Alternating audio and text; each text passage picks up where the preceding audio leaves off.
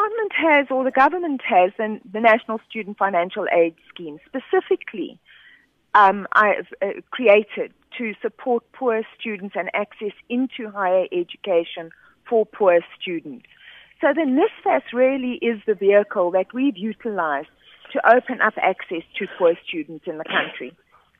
A vehicle that, by your own admission, is not one that is functioning optimally, and one that has many systemic flaws in it. Well, I think NSFAS has improved considerably over the last few years, and we are working very hard to ensure that its administrative systems and the systems that it puts in place become more effective. So it is true that it hasn't been performing as optimally as it could, and that's partly because of the model that it was set up with and the way in which financial aid officers work across the university system. But that is being dealt with systemically, and over the next while we'll see it improving, especially as the new student-centered model comes into being. But I think one has to actually acknowledge that NSFAS has increased tremendously, particularly over the last 5 years or so. If you think that it started in 1991 as TEPSA, and it's from then till now, it's disbursed 50.5 billion and supported 1.5 million poor students into university education. That's actually an achievement. The fact that it hasn't been able to deal with every single poor student who feels they should come into higher education, I think is another matter. And if you look at the last 5 years, the amount of funding has doubled in NSFAS. And we now are at a situation where we're supporting almost 200,000 of the students in the higher education system, just under 200,000, through NSFAS. So I think we must really balance our view of what has been done with some real facts, and not just take it from the anecdotal point of view of individuals, because individuals always sit where they are and see their own circumstances in relation to these issues. Let me ask you, speaking about free tertiary education, do you think that is at all possible in South Africa? If you ask me free tertiary education for all, I'll say no. If you say free tertiary education for the poor, then it is a possibility. But we still need to get significant more funds. And the amount of funding that's required for that will really depend on what we understand about who is poor, and secondly, what is free.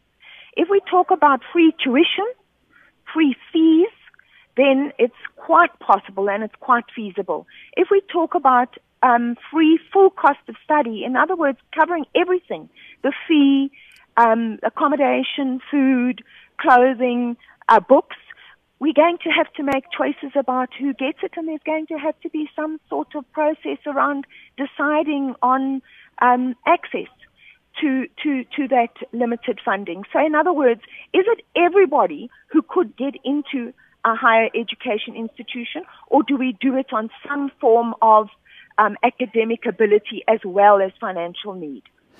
Currently, how much are universities receiving in subsidies from government? Well, the total budget from the fiscus for higher education runs at about 30 billion. The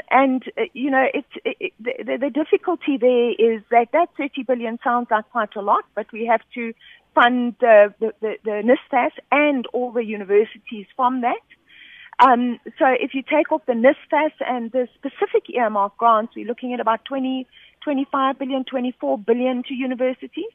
Now, if you take that as a percentage of the education budget, it's running at around 12% of the education budget, which is fairly low in comparison to world average, which is around 19.8%, or say the OECD countries, which is around it's around 23%.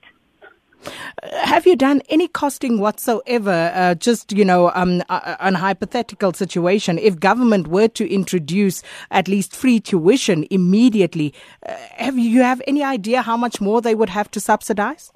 Yes, I mean, we had a working group on fee-free education, a ministerial working group that did a lot of modeling in terms of what the funding needs are and looked across the system in terms of this issue of poverty. But that particular working group did say it's no use only funding tuition, because if you're talking about the poor and you're talking about people having to come into higher education and having the living and learning conditions which will enable them to succeed, we have to at least also consider issues of books and accommodation and food, that minimally it should be full cost of study. Now, when we've done costing on these various models, looking just at the next 3-year MTEF period, if we looked at, say, taking an average, currently we cover with our DHET loan, which is really for the poor, 16% of the students. If we were to increase that to around 25% of the students and use an average cost across the system, where some people have only fee and some people have more full cost of study, round about 40,000 per student per year, we need 17 billion over the next 3 years. If we take the actual full cost of study, which averages around 70,000 per student, we need 37 billion over the next 3 years.